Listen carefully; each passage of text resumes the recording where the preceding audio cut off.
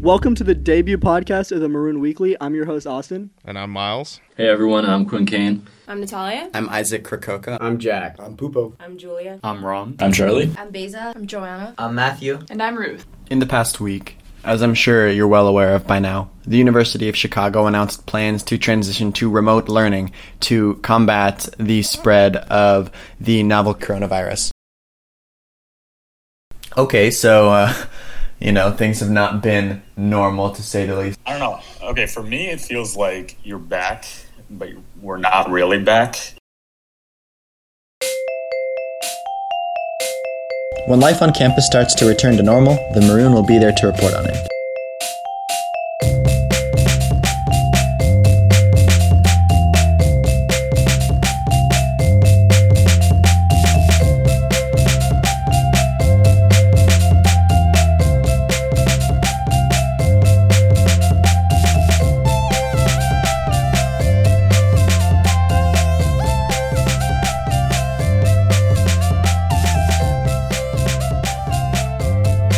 Hello listeners and welcome to the Maroon Weekly. I'm Pravan. I'm William. I'm Jake. I'm Carter. And I'm Greg. Welcome to our 100th episode of the Maroon Weekly. This is a very special moment for us. We're happy to all of you who have tuned in, and especially happy to all of you who have stayed with us for the past 100 episodes. We're looking forward to putting on many more for you guys. First of all, I'll start with how are you all? How was your break? How was week one? Yeah, it's definitely been a while since we last recorded an episode. My break was fine. I went back home, which is Florida, so admittedly pretty nice to get out of the cold. I just went back home to Boston. Less of a respite from the cold, but it was a valuable respite from just the rhythm of work here. It was good to relax, catch up with some friends, and now I get to hop into another quarter, get back into it. Yeah, I went hiking in Utah at Arches National Park and Canyonlands National Park. It was very cold at nighttime, but during the day it was gorgeous. I'm looking forward to this quarter. First week has been suspiciously calm. Let's keep it that way, I hope. We'll see how long that lasts. Yeah. Wonderful. My first week has been sort of dominated by the South Asian Students Association show, which was put on Saturday night, and I was in the performance, one of the performances, and it was a great time for all of us performers, and a lot of the audience had a lot of fun with it as well. So, what did you perform? I was in the classical Indian music act, and there were lots of dance acts. There was an a cappella act. There was a fashion show. There was a murder mystery skit, and it was very nice. It was awesome to sort of like share a lot of different aspects of South Asian culture with the broader Chicago community. So, was there a dinner beforehand? There was a dinner as well. I was studying with a friend of mine who said that he hadn't eaten any food all day because he was waiting for this dinner and it was all you can eat, and he was really just wanting to save his appetite for that. Yeah, the food was really good. That's good. Where was the dinner catered from? From, I believe, Tandoor Kitchen. I have to add that to my list. Yeah, I don't know if it's local. I believe it's from outside of Hyde Park, but it was very good. Support local restaurants.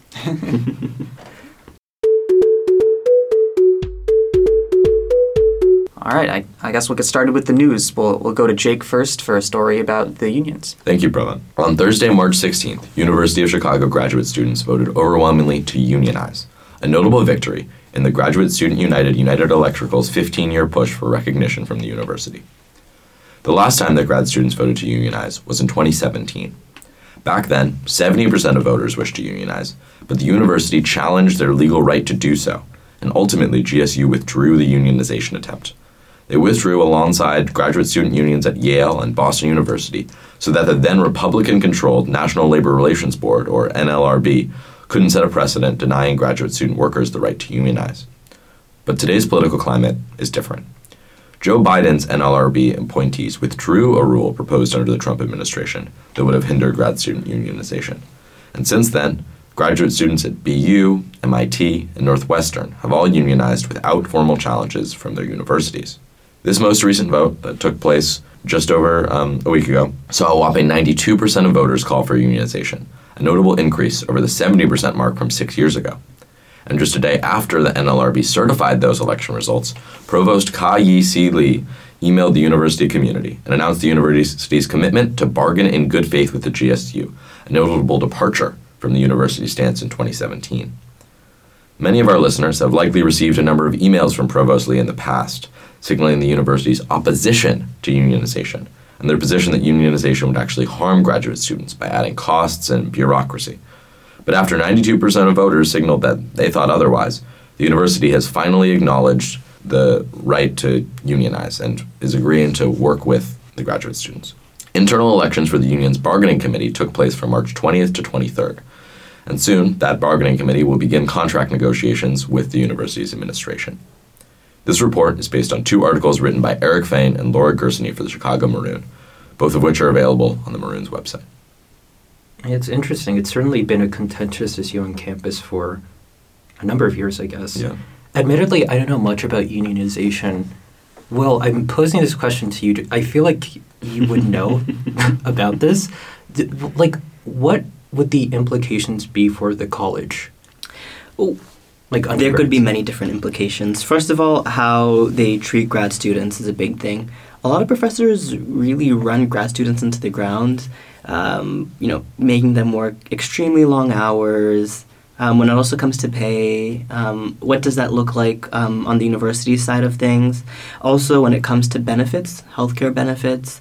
So there's a lot of different dynamics that might change with the union arriving.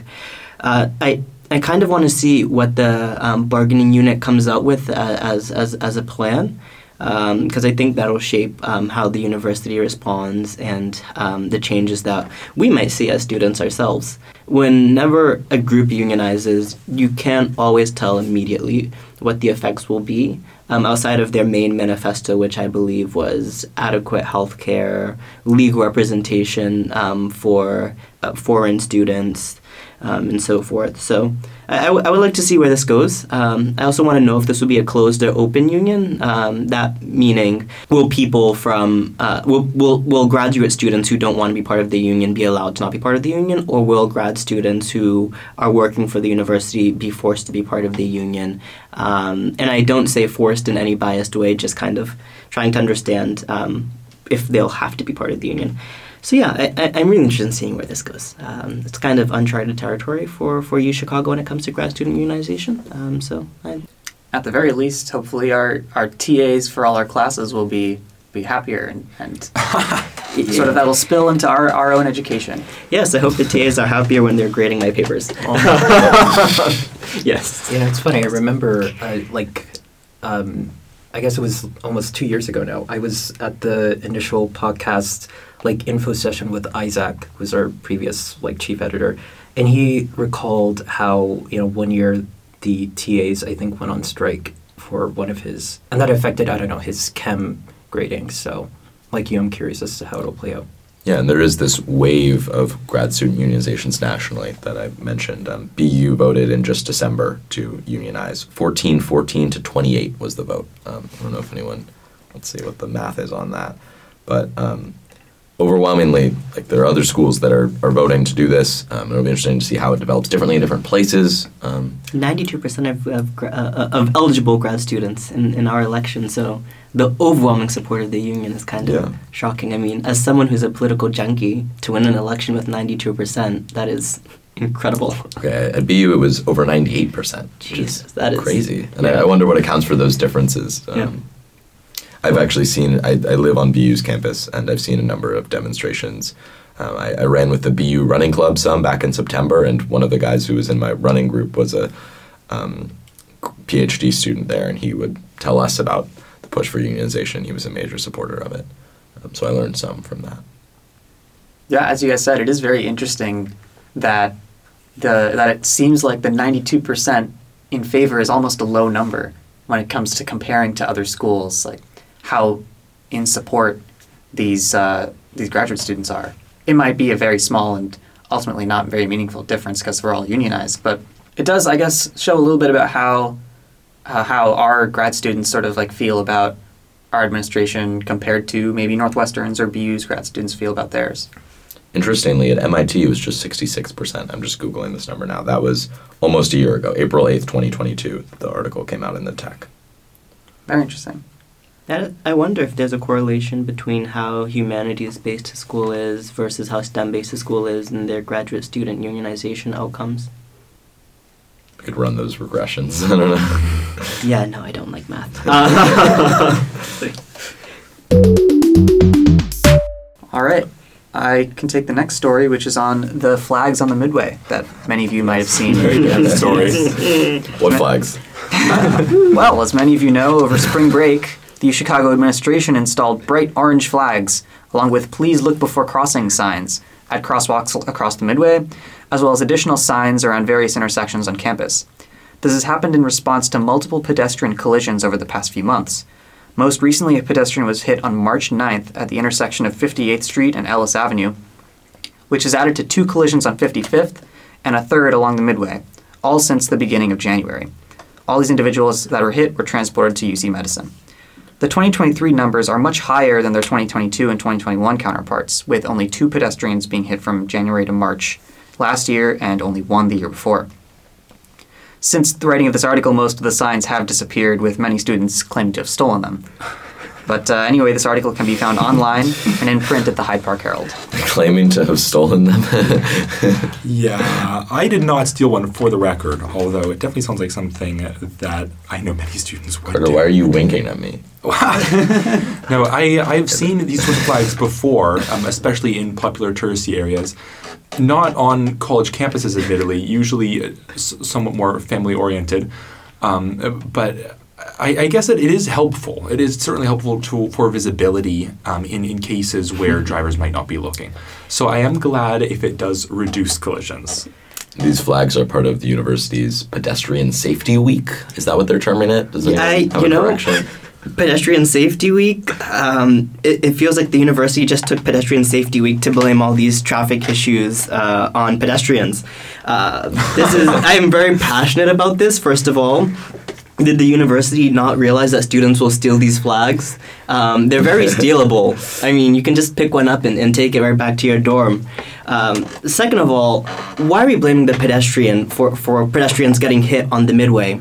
The Midway was designed in the 1870s or 1890s, if I'm not mistaken, alongside the World Fair. Back then, how fast were vehicles going and how many vehicles were there?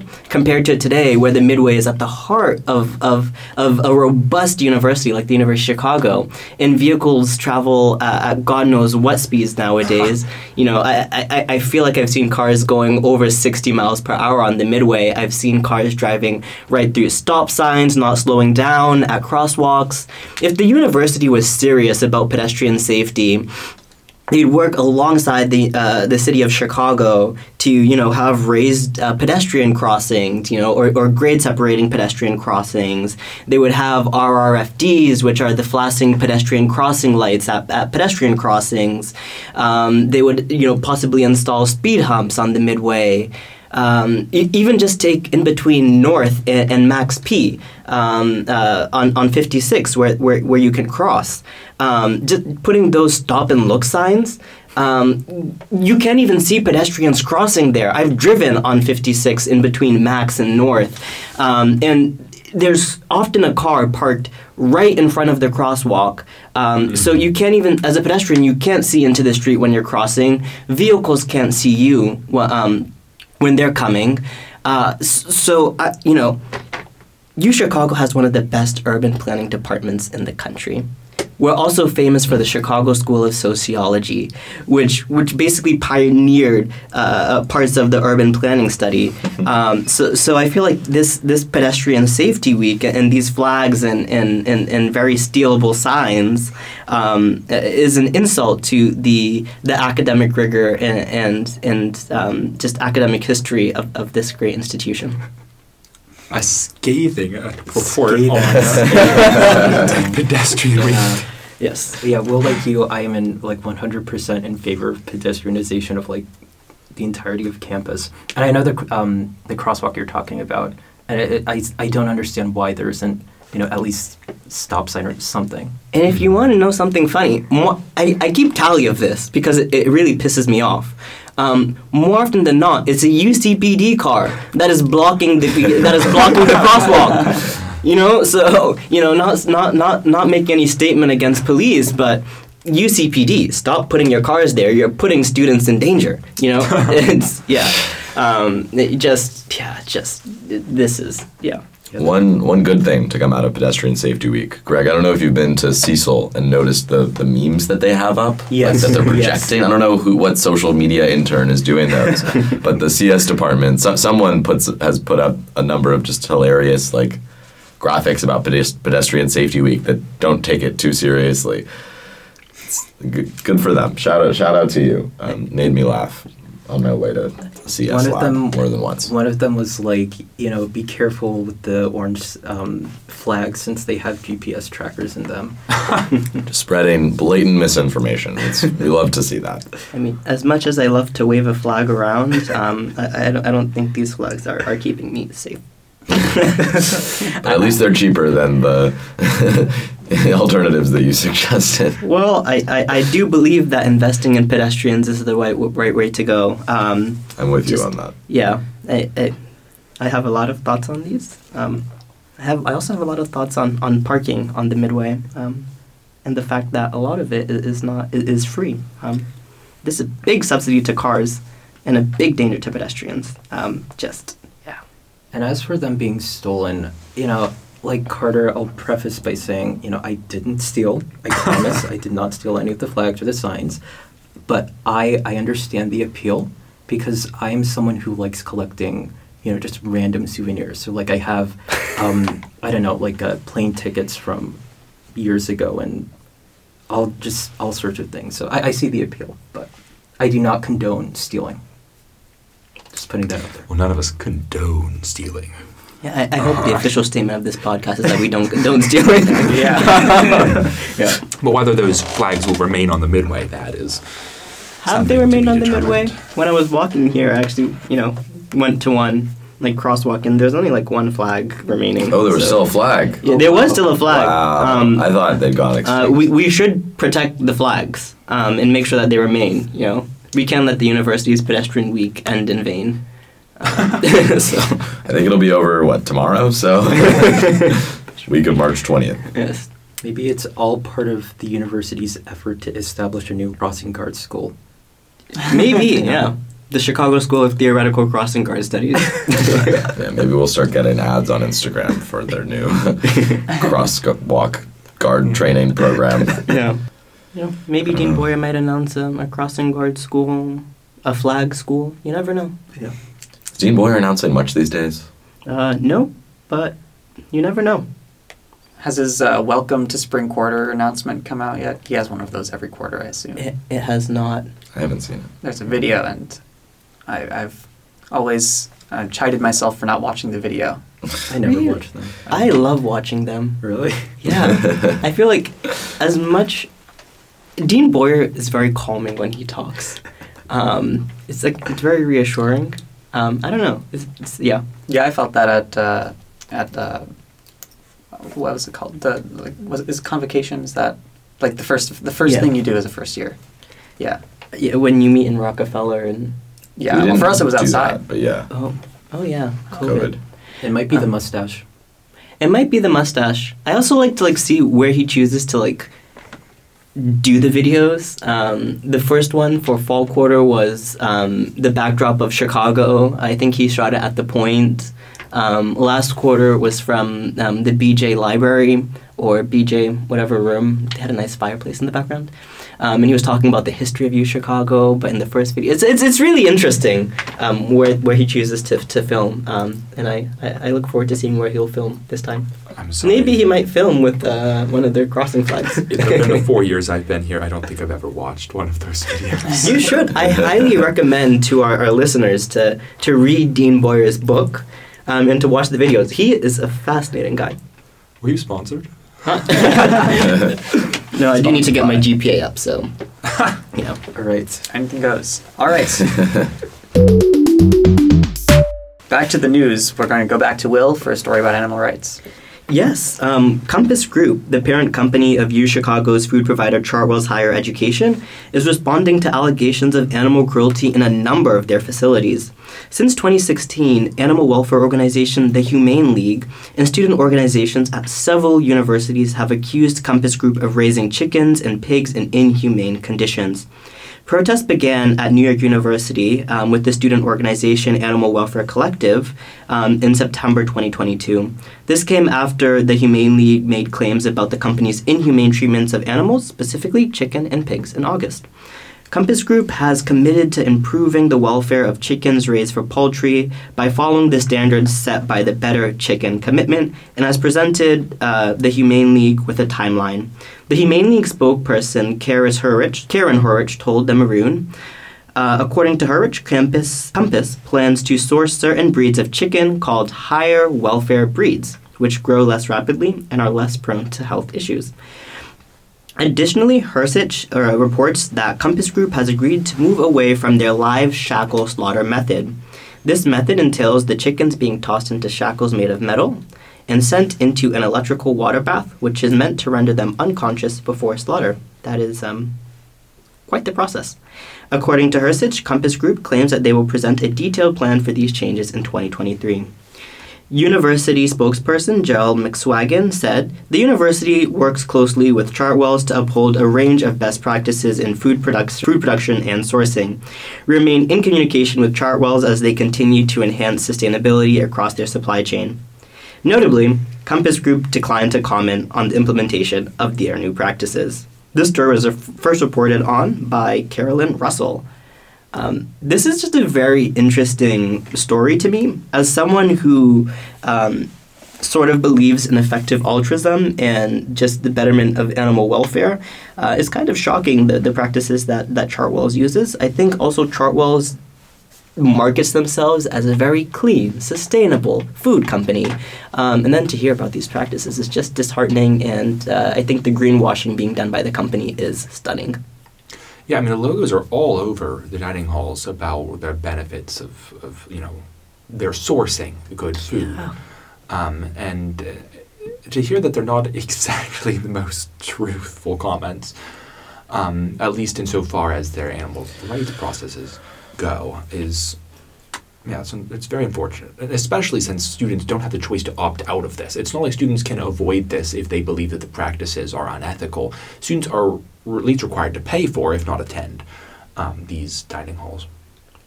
Yeah, I mean, those are some pretty vile examples. The live shackle slaughter method, yes. Gestation crates. I mean, just the terms alone are pretty hard to process. It's terrible that these things are happening. I'm sure this isn't the only company that has such practices, but still terrible to think that we're interfacing with those sorts of practices pretty much every day that we go to the dining hall. Yeah, and I think it's very disheartening to see. I think the American meat industry in general has good practices. I mean, I recommend people read Glorious Beef by Pat LaFrida. He's a New York-based butcher that sells pretty good steaks and other cuts of beef, as well as poultry, if I'm not mistaken. And also, having known some people who run slaughter facilities, they care a lot about the animals. So it really is disheartening when you see organizations like Chartwell's and Compass Dining, violating animal welfare standards and so forth. It is really disheartening to see. That's just my opinion, though. Yeah, I'm mostly a vegetarian on campus, and now that I hear these stories, I'm encouraged to delete the mostly and sort of think a lot more about my own meat consumption in the dining halls, because wow, that's like really hitting it home for me. Yeah, and I would like to say this preface this by saying not all meat production is as bad as what Chartwell's is doing. There are plenty of different meat providers across this country who really work hard to uphold the standards of their animals. But it is really disheartening when I see organizations like these just horribly treating their animals. But if you don't mind me asking, how is it being a vegetarian on campus, or somewhat a vegetarian on campus? Given that when I try to like find vegetables at U Chicago, it's mostly just the squash, sometimes broccoli. Yeah, I mean, you do get some of that. I guess I eat a lot of the vegan stations. Sometimes I eat meals where they're not generally supposed to be. Like I eat cereal for dinner sometimes. Yeah. Which it's unusual, but it works. It nourishes me, I suppose. And I eat a lot of fruit. Okay. Yeah. And I'm starting to get into salads more. So that's my experience. Yeah. Thank you. All right, our next story will be on a new religious RSO on campus from Carter. Sure. Some of you around campus may have seen flyers that went up last quarter asking if you'd be interested in joining a cult. Normally, that question might raise concern, but in this case, CULT is an acronym for one of U Chicago's newest RSOs, Critical Understanding of Liturgies and Traditions. Fortunately, this cult's goal is educational, not arcane, in that they aim to create a space for students to discuss religion and its related cultural aspects through the lens of politics, economics, history, and more. Their kickoff event last quarter featured a panel of individuals whose work brings them back to religion time and again, including Associate Professor Sarah Fredericks, Professor Lori Zoloth, and Charles Preston. The event was moderated by Russell Johnson, who is known for his popular spring course Star Wars and Religion, one which I am gleefully taking this quarter. The panel discussed both what draws them personally to religious studies and why studying the subject is so relevant across disciplines. Yet the club's goal is not purely to teach. They also hosted a study break during 9th week of last quarter, screening the DreamWorks film The Prince of Egypt, accompanied by food from the Nile. So it's great to see that they're also fostering a sense of community around this, not just an academic interest. This quarter, CULT is hosting a panel and roundtable discussion in association with the Organization of LGBTQ+ Students, which will feature 6 panelists discussing their experiences as either queer Christians or LGBT-supporting clergy. That event is this coming Wednesday, March 29th at 6 p.m. in the Reynolds Club South Lounge. For the full profile of CULT, see the article in The Maroon by Catherine Weaver. This is an RSO I'm interested in sort of going to their events and stuff. I haven't been yet, but it's on my list now. Yeah, I've seen a lot of their flyers. It does sound very interesting. I will probably go to this one on Wednesday if I can get out of some other commitments. Yeah. I'm not too sure how I feel about the name cult as a practicing Episcopalian, but I am really interested in this RSO. I would love to attend the panel of LGBTQ Christians and LGBTQ supporting clergy. As someone who grew up in a family that was deeply involved with the church, I have some family members who are deeply involved with the Catholic Church, the Episcopalian/Anglican Church. I would really like to hear different people's thoughts on this. Growing up, this was one of the views which I've always struggled with the church and their treatment of the LGBTQ community. So I'd very much like to hear about other people's experiences and kind of from the perspective of the clergy, how to treat LGBTQ plus people, because I feel like the church has failed miserably many a times in fairly treating LGBTQ people. And I think this is going to be a great talk to bring about some of the individuals who are trying to change that in the church, or at least some churches. You did mention the name, and yeah, to be very clear, CULT is intentionally humorous. They considered originally naming it something like Religious Studies Club, but Dr. Johnson gave them the idea to make a little acronym that plays on some of the public conceptions of religion, especially from those who are opposed to it as a cult, as a negative idea. And this is their way of flipping that, I think. I like the acronym. I like the name. It draws people in. It definitely it's is. Provocative. Yeah. And I think they've done a good job with their posters around campus and everything. They seem pretty put together. I look forward to seeing how the RSO develops. It's always good to have a new RSO on campus. Absolutely. And if anyone's looking for a similar RSO, there's a philosophy club called the U Chicago Skeptic Society that I'm a part of. It's not focused on religion, but it's mostly philosophy. Yeah, so I think I've seen a little bit from them too. Yeah. Mm-hmm. All right, our last story of the day will be an update on the elections locally from Greg. Right. So earlier this month, Jeanette Taylor was re-elected 20th Ward Alderman. Runoff elections for mayor, 4th Ward Alderman, and 5th Ward Alderman, where UChicago is located, will take place April 4th. 5th Ward Aldermanic candidates Desmond Yancey and Martina Tina Hone will advance to a runoff election on April 4th after accumulating the 2 highest vote counts among the 11 candidates running to replace incumbent Leslie Harrison, who is retiring after 24 years in office. Yancey, a community organizer and police accountability activist from South Shore, earned 26.1% of the vote, while Hone, a University of Chicago alum who most recently worked as the city's chief engagement officer, earned 17.83%.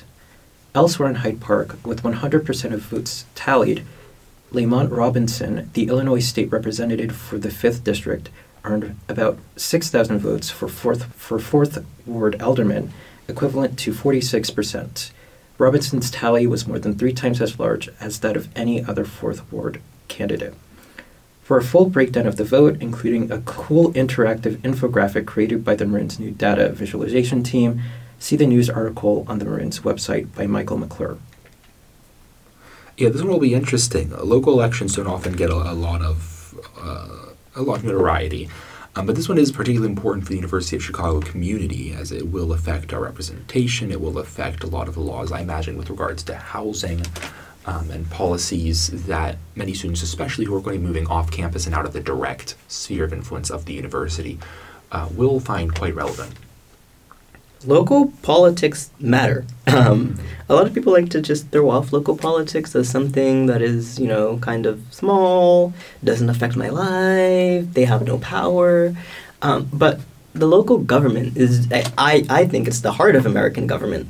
Yes, Congress does a lot of things, but these programs that get administered, the roads that get built, the schools in our neighborhoods, housing policies, zoning policies, that is all local government. So I think people need to start looking more into local government and voting in local races, because they're just so important. I forget who said it. All politics is local. It is truly local. Are you partial to any of the candidates? I am not partial in this election. I still need to do further research on these candidates. However, I definitely do plan on trying to come to understanding these candidates. Unfortunately, I do not vote in the Chicago elections, as I'm a registered voter back in Massachusetts. What about the mayor? I'm really torn between Vallis and Johnson. I really like Johnson's progressive values. I think we need to always have an eye towards the future, but I think there's also something to be said about Vallis's thoughts on safety. I just have a fear that when it comes to safety policies, more often than not, they can tend to come out inequitably and harm people of color more than they do non-people of color. So I'm kind of interested in both candidates, just really conflicted on the issue of safety and crime. Because on one hand, I have been pickpocketed on the CTA. That's not a fun experience. Having to buy a new wallet and getting a new ID and so forth, not fun. But at the same time, you don't want to see the war on crime happen on a smaller scale in Chicago again. So, yeah, we'll see what happens on April 4th. We will. And unless anybody has anything else to say? I mean, okay, so we can talk about meta stuff. So stuff about the branch. As you guys listening already know, it's our 100th episode. And I will put the total number of minutes of the weekly that exist in the episode description. Something interesting. The branch was started in 2017. It was either 2017 or either 2019. And by Austin, and then Isaac and Ram joined, and the Spotify things were first uploaded January 26th of 2018. The very first episode of the branch as a whole was episode 1 of the Maroon Weekly, over 5 years ago now. And now we're all the way to episode 100. Wow. Crazy to think about. Yeah, hopefully over the next 5 years and beyond, the podcast branch of the Maroon continues to grow, continues to put out other podcasts besides the weekly, which are all very interesting and do great work. And we hope that you as listeners continue to tell us what you think. Come reach out to us and continue listening to our episodes, because that's what we're here for. As a new member of the podcast, I've been embraced with great reception. And if you're interested in joining podcasts and you're listening to this right now, please join us. You can always reach out to the podcast team. If you have any questions about what it's like being a new person in podcast, you can always reach out to me. So yeah, I think podcast is great. I might be a bit biased, but we're the best section in the Maroon. So yeah. I know that I feel lucky to be able to come here every week and get to know you all and go through the news and just have this platform. It's something that is centering for me, and I'm lucky to have this section, lucky to have the Maroon Weekly 100 episodes in. Yeah, I'm kind of disappointed. I never joined earlier. I have been working for the Maroon since 2019 on their copy team, but I actually only joined podcasts last spring, and I have really enjoyed it. It's something that I wish I had found a little bit earlier. Yeah, are we better than copy? I am not at liberty to say that, as I'm sure the copy team will be listening. I see how it is, Connor. Yeah. As for me, I've been with the Brinch since, let's see, September, my first year. I have not gone back and listened to my first episode. I'm not ready for that yet. But I think for me, one of the reasons I love this is that it feels like I'm immortalizing something that I can look back on in however many years. And be like, oh, look, this is, it's like not a time capsule, but It'll be a bit of a time capsule. It's a little bit of a legacy. Digital footprint. Yeah. Never goes away. I like that. Not just the news, but our own college selves. Yeah. Oh, boy. But it's too soon for that. Hello, listeners. This is Greg chiming in. If you've made it this far in the 100th episode, first of all, thank you. Before you go, I have a small message. Right now, it's 12:34 a.m. I'm sleep deprived, cooped up in my room, trying to finish editing the audio before morning, and I've just finished scouring the past 99 episodes for the sound bites that you heard in the intro. I realized that I never took the chance to formally thank everyone who's made the weekly possible, so thank you. First, to Isaac and Ram, who entrusted me, a naive first year, to take over the branch. Thank you also to Carter and Jake, who have faithfully stuck by me this year and helped me manage everything. Thank you to Will and Pravan, who have consistently pitched in these past few quarters. And finally, thank you to all of the many hosts and many guests who have appeared on the podcast over the past 5 years. Without you all, the Maroon wouldn't have a voice. Here's to 100 more. And with that, I'll let Pravan close us out. Well, thank you all for listening. Yeah. Thank you guys again. I'm Pravan. I'm William. I'm Jake. I'm Carter. And I'm Greg.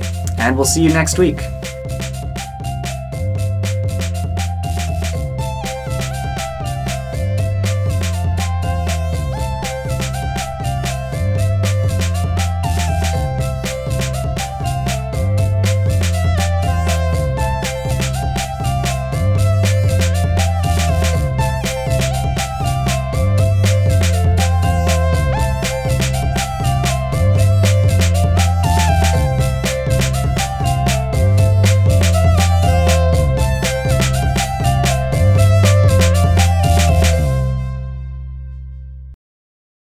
I'm Austin. And I'm Myles. Thanks for tuning in. We'll catch you next week.